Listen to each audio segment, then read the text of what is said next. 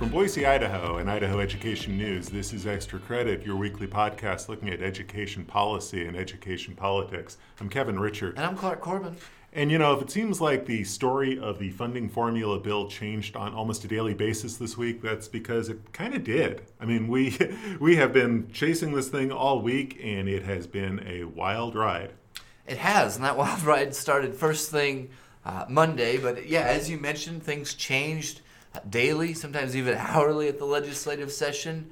Let's just go recap through it because we've had a couple of bills introduced, one bill die already, but let's start off where we started off, bright and early, 8 a.m. Monday morning. Right, so you had two committees looking at the issue in decidedly different ways. So on the Senate side, the State Affairs Committee, without a whole lot of discussion and without any real debate of any kind, printed a version of a funding formula bill. Now, why is Senate State Affairs involved? Well, a little civics lesson. Because the Senate Education Committee cannot introduce bills this late in the legislative session, they had to go to Senate State Affairs, which is a privileged committee, and to get a print on the bill. And that's what happened Monday morning on the Senate side. Very perfunctory process. Very different process unfolding in the House Education Committee. We were both there. Chairman Lance Clow and Vice Chairman Ryan Kirby were presenting the House's version of a funding formula bill, and it didn't even get printed by the committee. The committee voted 8-7 to kill the bill. And that was really unusual and a surprise, and let's get into that. But, I didn't see that coming necessarily, and we'll talk about why that's so unusual. But Chairman Clow, Vice Chairman Kirby had been working with education groups. You hear them called stakeholders sometimes, working with members of both parties, Republicans and Democrats, kind of behind the scenes over the last 3 weeks, month or so, to gain feedback from these education groups, kind of about what their priorities were, what they liked about the funding formula proposal that came out of the interim committee, what they had concerns about, what they would rather do. They had a number of these meetings behind the scenes. That was all kind of marshaled together in the House bill, which is very similar. It's more similar than dissimilar to the competing Senate bills. And that's also why this was so surprising. But I think I'm not trying to be dramatic here. I'm just trying to provide context. I think it was shocking that House Education went against their chair and vice chair and killed the bill, basically refused to even have it introduced. You just don't see that. It does happen. It's not without precedent. But we've talked about these introductory hearings, and they're often just a courtesy. It's often just the first step to introducing a bill, getting it out there in the public so the public can see it. Sometimes bills are killed at introductory hearings. The preschool bill was an example of that this year. But it's even more rare and surprising and shows a lot of instability, the fact that it was brought by the chair. The leadership of that committee brought this thing. The rest of the committee turned on its leadership and blocked the bill from being introduced. Notably, Clow and Kirby are Republicans.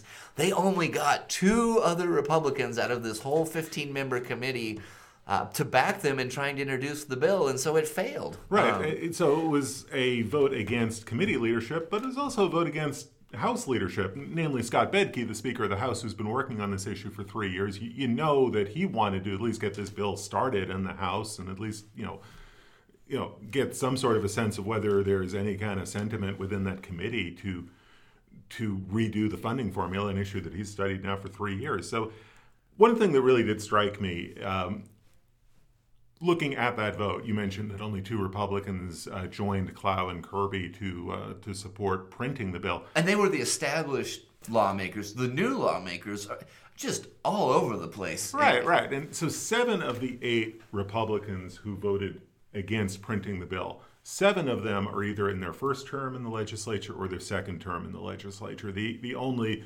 veteran of that group is Judy Boyle from Midvale, who's been in the legislature for several years. So I think it underscores that this is a very young committee in terms of legislative experience. A lot of newcomers, a lot of lawmakers really trying to get up to speed on education issues in general, and we'll probably talk more about that as we go here this week. and definitely trying to get up to speed on this funding formula issue. So when Tuesday rolled around, we had our annual press luncheon with legislative leadership. Bedke was there along with Matt Orpilding, the House Minority Leader, and the leaders on the Senate side, Republican and Democrat. A friendly little chat over lunch is how I would refer to it. Yeah, read our story from Tuesday. You can see that there's some dysfunction going on other topics, but when we talk, bad blood. I think dysfunction is being kind. Bad blood is brewing on some issues. Talking about the funding formula issue, and I asked Bedke about that vote and what he reads into it, and he said, and I think he's trying to be somewhat diplomatic, but I think there's some truth to what he's saying, some accuracy to what he's saying, is that this is a committee that's really trying to learn about this process, that this is a learning process. Folks in the Senate have maybe more knowledge of the funding formula. They've been more involved in this 3-year process. Several of the Senate Education Committee members have been in that committee that's studied the funding formula rewrite for the past 3 years. A lot less institutional memory on the House side, so I think he was trying to couch it in those terms. There's some truth to all of that. But where it leads us now is that this process has really begun and has really picked up on the Senate side. So we have a new Senate bill. It's slightly different than the one that was introduced on Monday. This one was introduced on Wednesday. And something like maybe the 13th or 14th version of a proposal at this point, basically. When you count the drafts, we've heard the number that we're up to at least a dozen. Yeah. So we have a new draft, not a whole lot different than the first draft, some modifications. This bill got a not even really a hearing, but it got some discussion in the Senate Education Committee on Thursday. If you read our story at idaho.ednews.org, we'll catch you up on the discussion. And really, it was a discussion just about the mechanics of how this bill would work. Very technical discussion. The committee got through 16 of the 65 pages of the bill and really did not discuss policy. They did not debate policy. The chairman of the committee, Dean Mortimer, kind of set those ground rules at the beginning. He sort of cut off discussion on policy at one point. Really wanted the committee to sort of dive into the mechanics of the bill and not the merits of the bill. So that's where we are at this point on Friday as we speak and as we record this podcast on midday on Friday. It's unclear right now what happens next. Mortimer said that they could have a full public hearing on Monday. He has reserved the Lincoln Auditorium, the largest committee room in the State House, for just such a purpose. Nothing posted yet on the state's website, and here we are a little bit before noon on Friday when we're recording this. So do check our website and do check my blog throughout the day and throughout the weekend. As soon as we see anything about a hearing, we'll let you know. A couple things to know about that hearing. It could be fairly compressed. We're at the point of the legislative session where the Senate may only have a couple hours to have a committee hearing. So Mortimer is saying, look, we may have to limit testimony to 2 to 3 minutes per speaker to allow everybody to, hopefully have their say, but then also to allow the committee to start talking about this before the Senate goes back into session, which they do a lot this time of year. They go have a late afternoon session to run through bills on the floor after the committees do their work. So if there's a hearing on Monday, obviously we'll be there with full coverage. If we get word that there's a hearing on Monday, or whenever that word comes down, we will pass that on as quickly as possible so that you all know that a hearing's coming up. And if you're interested in watching it on the live stream or participating, you'll know about that. And obviously we'll have full coverage of that hearing if and when it occurs. Before we move on, just real quick, let's take stock of where we stand and what this means. This was a step forward this week in the fact that we've actually had bills introduced. That had not happened through the first 65 or whatever days of the legislative session. So we have an actual bill that's introduced. It has a bill number. I want to say it's like Senate Bill 1196. But still, it's a baby step in terms of the overall process that would need to be undertaken to change the Idaho public school funding formula. It would need to be passed by the Senate Education Committee, pass the full Senate, and then go over to the House, starting in the House Education Committee, somehow pass out of there and pass the House floor. Meanwhile, legislative leaders are still working to adjourn the legislative session. It may not happen quite as quickly as I'd anticipate because of some snags surrounding Medicaid expansion and an initiative debate. But we are in the late stages of the legislative session, and we're still in the very early stages of this public school funding formula bill. So time is a factor. If they do get the support, though, leadership has the power to push this through on a fast track. But it's not clear that they have the support to move it forward yet. Right, and I think that's exactly kind of where we are at this point. And I think it was telling when we talked about the funding formula on Tuesday with legislative leadership. Bedke said, I maintain that this is not an issue that's going to keep us in session until April. He's said that before. He said it again on Tuesday. Yeah. And considering how much time and political capital he's invested in this issue, I think it's telling that Bedke is saying this is not the going home bill. This is not the issue that has to be resolved before the legislature adjourns. Medicaid expansion definitely has to be resolved in some manner or form between now and the end of the legislative session. That's the going home issue. So if there is no critical mass surrounding a funding formula bill, it's not going to go forward. But,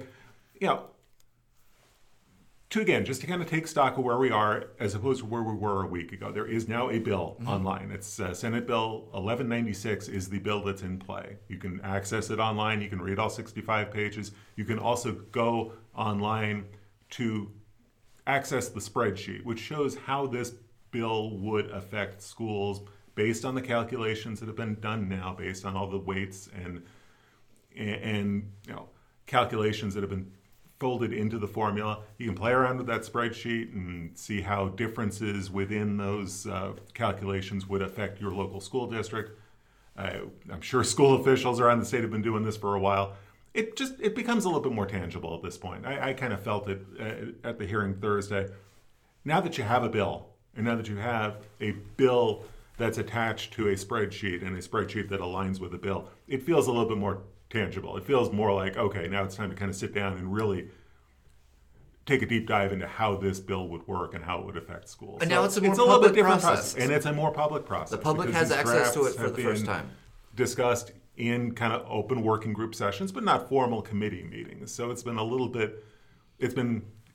not a smoke and mirror, smoke-filled room kind of a process, but it has not been an open committee discussion as we saw on Thursday and as we'll probably see sometime next week, perhaps as early as Monday. All right, the best place to stay up to date is our homepage, www.idahoednews.org. Let's go on, though. We have a lot more to talk about. I want to talk about Tuesday's big election day, school bonds and levies across the state. You tracked these late Tuesday, early morning Wednesday on the results. Some interesting results.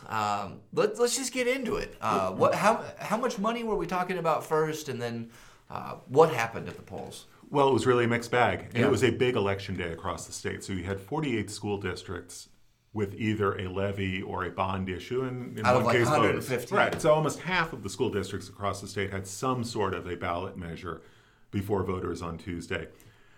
$485 million worth of bond issues and levies on the ballot. Not all of them passed, and some big bond issues failed in districts such as Cassia County, Bear Lake County, Minidoka County, Payette. We'll talk a little bit more about those failed bond issues. The biggest bond issue of them all, we don't really even know how that's going to play out. The Valley View School District in Canyon County had a $65 million bond issue on the ballot. Based on the numbers right now, it passed barely. We're talking about 3 votes out of 2,400 plus ballots that were cast. That's the margin. So as it stands right now, Valley View cleared that 2/3 supermajority threshold to get this bond issue through to build a new middle school and renovate an old middle school. There will be a recount. Yep. The county has already put the mechanism in place to begin that recount. They've taken custody of the ballots. That recount will probably occur early next week. So, when something passes by that narrow a margin, we've seen recounts where a couple votes swing one way or the other. If a couple votes swing one way or the other in this election, that could change the whole outcome of this $65 million proposal. So we talk about this all the time. You hear reporters talk about how every vote counts, and I think people hear that and it's sort of, that sounds good. That's kind of the broccoli comment about doing your civic duty and voting. But in this case, every vote did count in Valley View, and they will be counted again. So we'll have the recount probably early next week, and we'll have the latest there. But you can look at what's happened across the state. I mentioned some of the districts where bond issues failed. Cassia County is going to regroup probably later this month and figure out what to do next. A couple of these bond issues came pretty close. I think the Oneida School District had one that I think got close to 66%, very close to that 2/3 supermajority. So it'll be interesting to see what their next steps turn out to be. Bear Lake County, and this was one they were looking to do some building renovations. They were looking to do some repairs on a school building that has seismic issues. And Bear Lake is an area that has some seismic activity, so this is a real thing. That bond issue received 17% support. So not a lot to go on in terms of trying to build a consensus from there. So it'll be really interesting to see what that county does what that district does to try to address what they see as some pretty pressing building needs. You heard about Kamei as well? Well, yeah, and Kamei was an interesting case. So supplemental levies, again, not to belabor a point, but it's important to remember, supplemental levies need only a simple majority to pass, and most of those did pass. I've got the full rundown there. The results are pretty much done and dusted, nothing really close enough to be subject to a recount.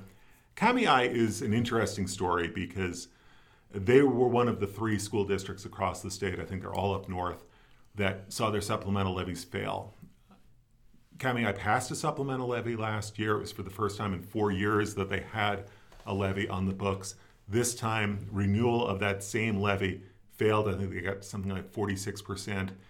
The Lewiston Tribune had a good follow-up story the next day. I summarized it, aggregated it. You can get to the full story at my blog. Interesting things they're talking about, going away from full-day kindergarten to a half-day kindergarten, because that's all the state funds. Yep. If you want to do full-day kindergarten, districts got to come up with the money themselves, and they're saying, can't come up with the money right now.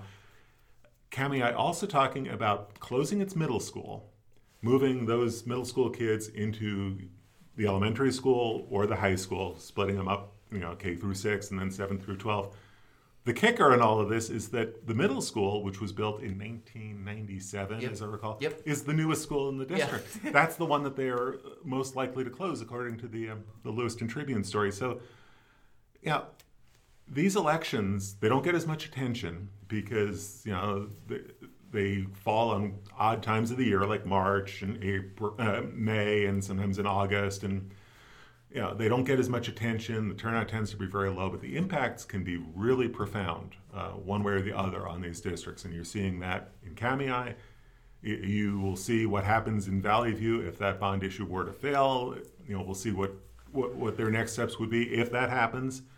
But you also have districts already having to come to grips with that. And like I say, several bond issues across the state fell short of that 2/3 supermajority. And I don't want to try to read too much into those results because they're all local elections. They're all isolated. A lot of things happen, a lot of different reasons. But it is interesting to see as many bond issues failing across the state. And I don't know if that's a sign of anything bigger. That's a good research project. I'm not sure how to tackle, but very mixed bag results. But you can catch all of the results at idahoednews.org. Yeah, thanks for all the work you put into that. It's an exhaustive list. Head to the homepage and follow what happened in your local community, as well as sort of the historical context of what districts had done in the past. Several more topics I want to get to. We won't spend quite as much time on each of them. But the K-12 public school budgets have passed the Idaho Legislature and sailed through the Senate, went through. They now go to the governor's desk. So does his proposal to raise the minimum teacher salary to $40,000. And what we saw on Friday, the Joint Finance Appropriations Committee, you were there, they put up the money. They now have $3.8 million. They have the follow-up bill, the spending bill that would put that $40,000 minimum into effect. So the budgets are sailing right along. We still will have to see what happens with that state board budget that was killed on the House floor in something of a protest vote a week ago. We'll probably see a new bill there. Next week, I think, yeah. But we're seeing a lot of those budget pieces that we've been talking about all session coming into place. The K-12 budgets, which include year 5 of the career ladder, the $40,000 minimum teacher salary, discretionary spending. Right, yeah. a state board budget that includes $7 million of additional dollars in the Opportunity Scholarship. That passed the Senate late Thursday afternoon, goes to the House. So the pieces are starting to come together on the budget with not a whole lot of surprises. It's pretty much what we've been talking about. But we do get to this end of the session where some bills, it's hard to tell what exactly is going to happen with them, the sex education bill being one of them. Yeah. When I talked to Senator Mortimer earlier this week, he said that no date has been set for a hearing and no real decision about whether there's going to be a hearing. This is the bill that passed on party lines on the House floor, now goes over to the Senate. We'll see if it gets a hearing in the Senate or if it doesn't get a hearing in the Senate. But at any rate, our news reporter Sammy Edge did a really nice story looking at the impacts of what the sex ed opt-in bill. What are the potential implications were this to become law? Really interesting story, so check that out as well. Yeah, for sure. A couple more things before we go. Normally, I cover the House Education Committee every morning during the legislative session. On Friday, I was in the Joint Budget Committee, and it kind of went long. And so you covered House Education. Thank you for that. But what were your impressions? It takes a team. As someone coming into that who hadn't seen that committee, we've talked a little bit about what they did with the school funding formula bill, killing their chairman's bill early Monday morning. We've talked about how it's one of the largest committees in the legislature with 15 members. It's one of the most conservative committees in the legislature. And they have a lot of new members who, as Scott Bedke gently pointed out, are still learning the ropes. But what were your impressions of House Ed after watching Senate Ed all year? It was a very interesting hearing on Friday, and it does kind of bring us full circle to where we started with House Education on Monday morning. This was a fairly non-controversial bill that kind of derailed House Education Friday morning.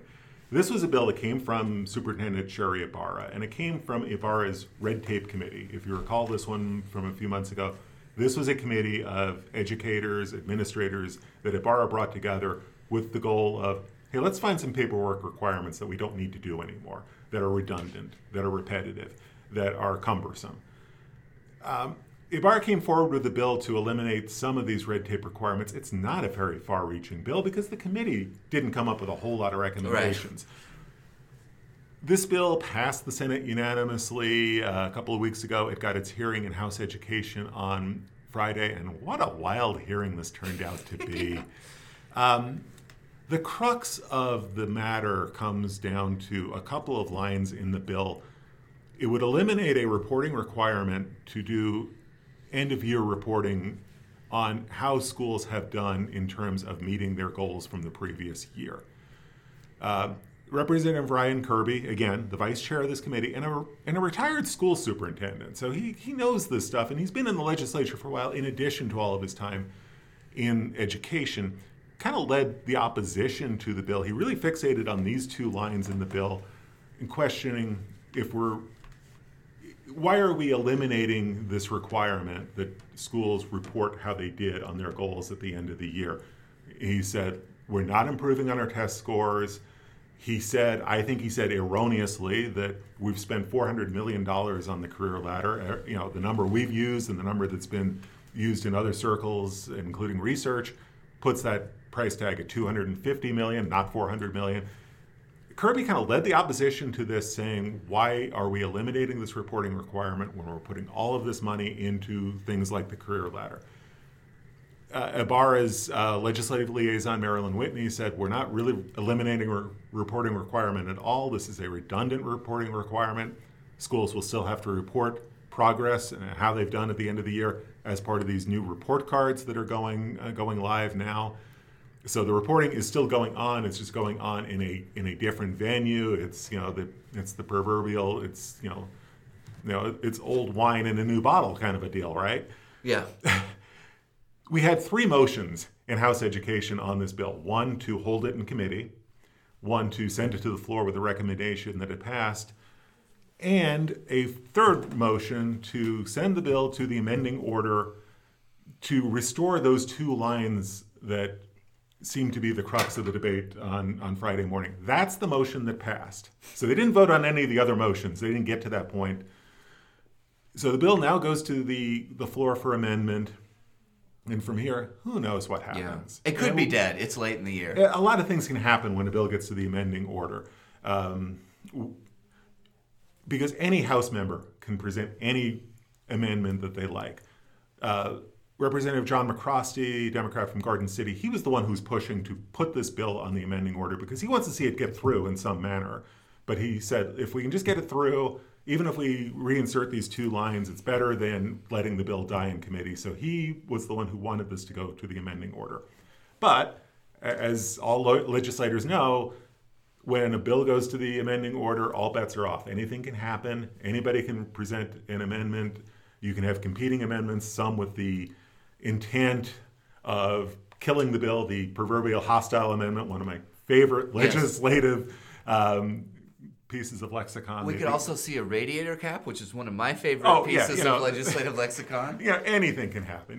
Really. And whatever happens in the House, the Senate would have to buy off on anyway. So now the bill has to not only pass the House, but has to pass the Senate again in this legislative endgame. And here's the kicker. Afterwards, I asked Marilyn Whitney, okay, if you reinsert those 2 lines into the bill, does that really change what districts are going to have to do in terms of reporting? And she said, yes. They will have to go back and do this reporting again. Now they'll basically have to do the same reporting twice. So it does, I wouldn't say it defeats the whole purpose of the bill, but it does change the impact of the bill if you reinsert those 2 lines. It was a strange hearing, and it's a strange year in House Ed. And it's been an odd committee. I mean, we've talked about this offline. I point to Ryan Kirby, and I point to the comments about the career ladder, and I point him out because he is a more experienced member of this committee and a retired school administrator. Leadership picked him to be the vice chair. And was tabbed to be the vice chair of this committee. It's been a strange process, and Clark, you've been there a lot more. We've talked about Representative Barbara Ehart, the author of the sex ed bill. She's been a very vocal member of this committee. She didn't say much on Friday. But in the past, in multiple times this week, she's complained, lamented, trying to figure out who does what here. How does the State Department of Education intersect with the State Board of Education? How do these stakeholder groups, which are not public entities, how do they fit into this mix? And she's kind of said, can I get a flow chart that explains what all of this does? I mean, I'm not... No, you're right. Yeah, that's exactly right. And, so here's my 2 cents on this. The funding formula bill is very confusing. I think for legislators to be confused and to have a lot of questions about it, we've covered this thing for 3 years. Every time I hear a presentation about the funding formula bill, I feel like I'm hearing things that I didn't process the first 30 or 40 times through.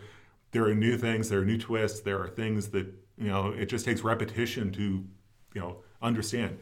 So for legislators to be really wrestling with the funding formula bill, I totally understand. Yeah.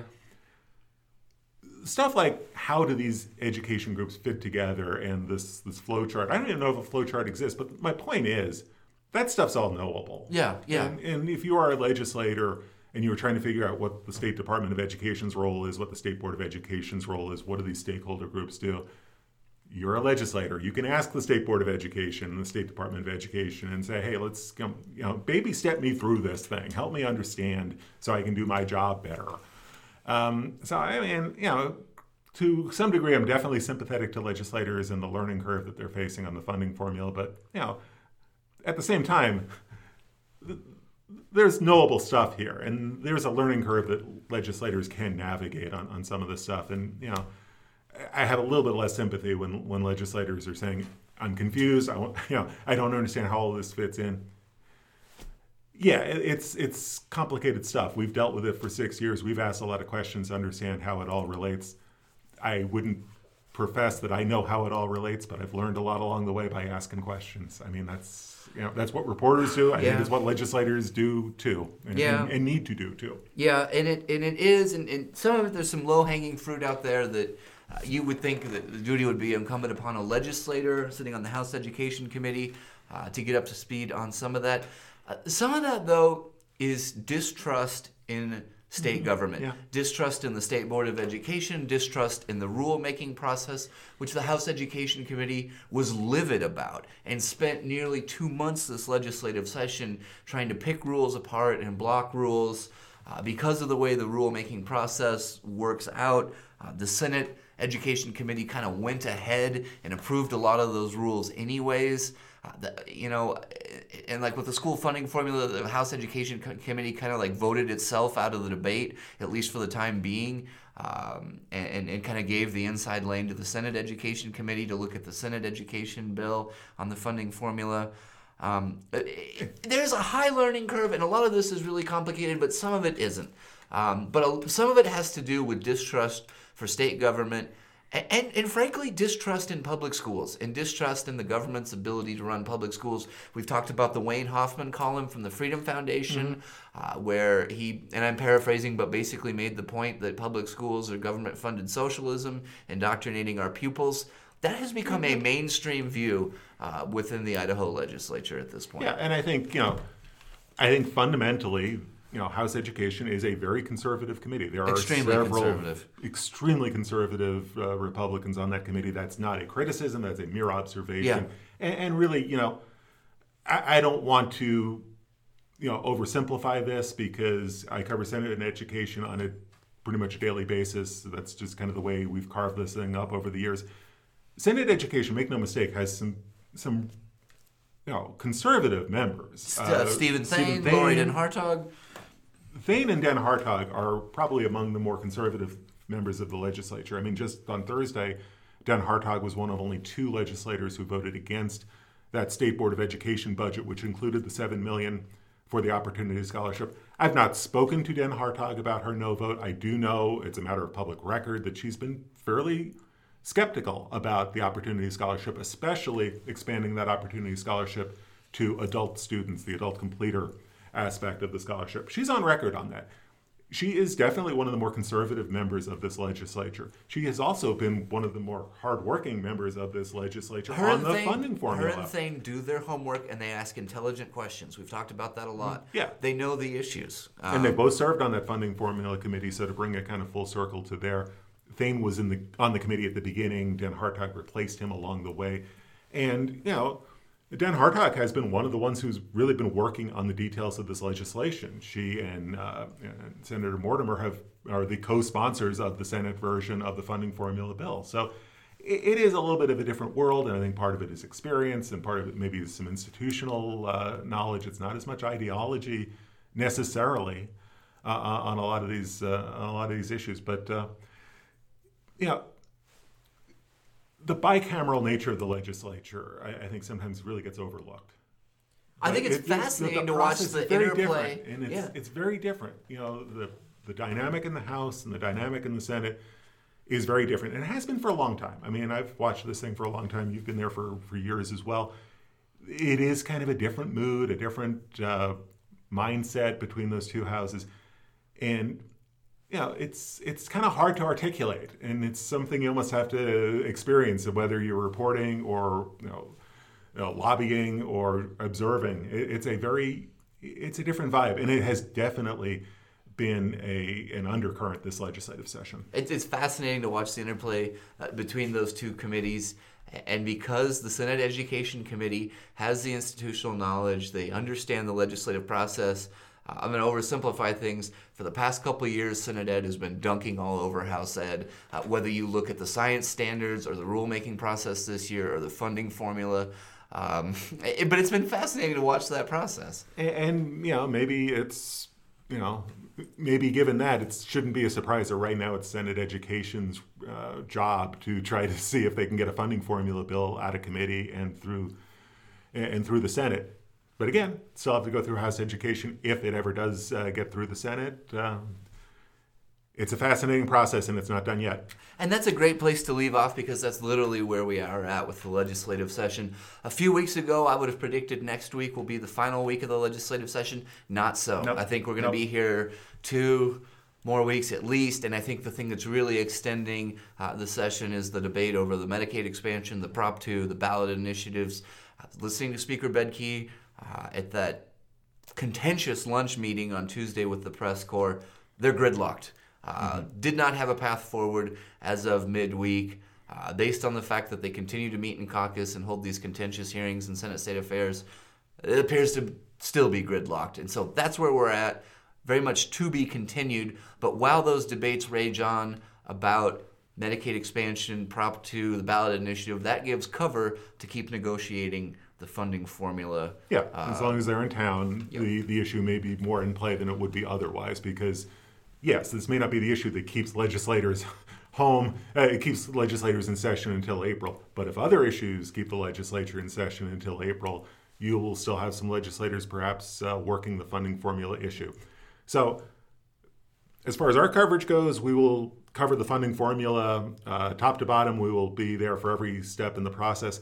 Not so much with the Medicaid expansion, not so much with the ballot initiative. So shout out to some of our colleagues who do exemplary work covering that stuff. Betsy Russell at the Idaho Press, our friends at Idaho Public Television, at Idaho Reports, the Idaho Statesman.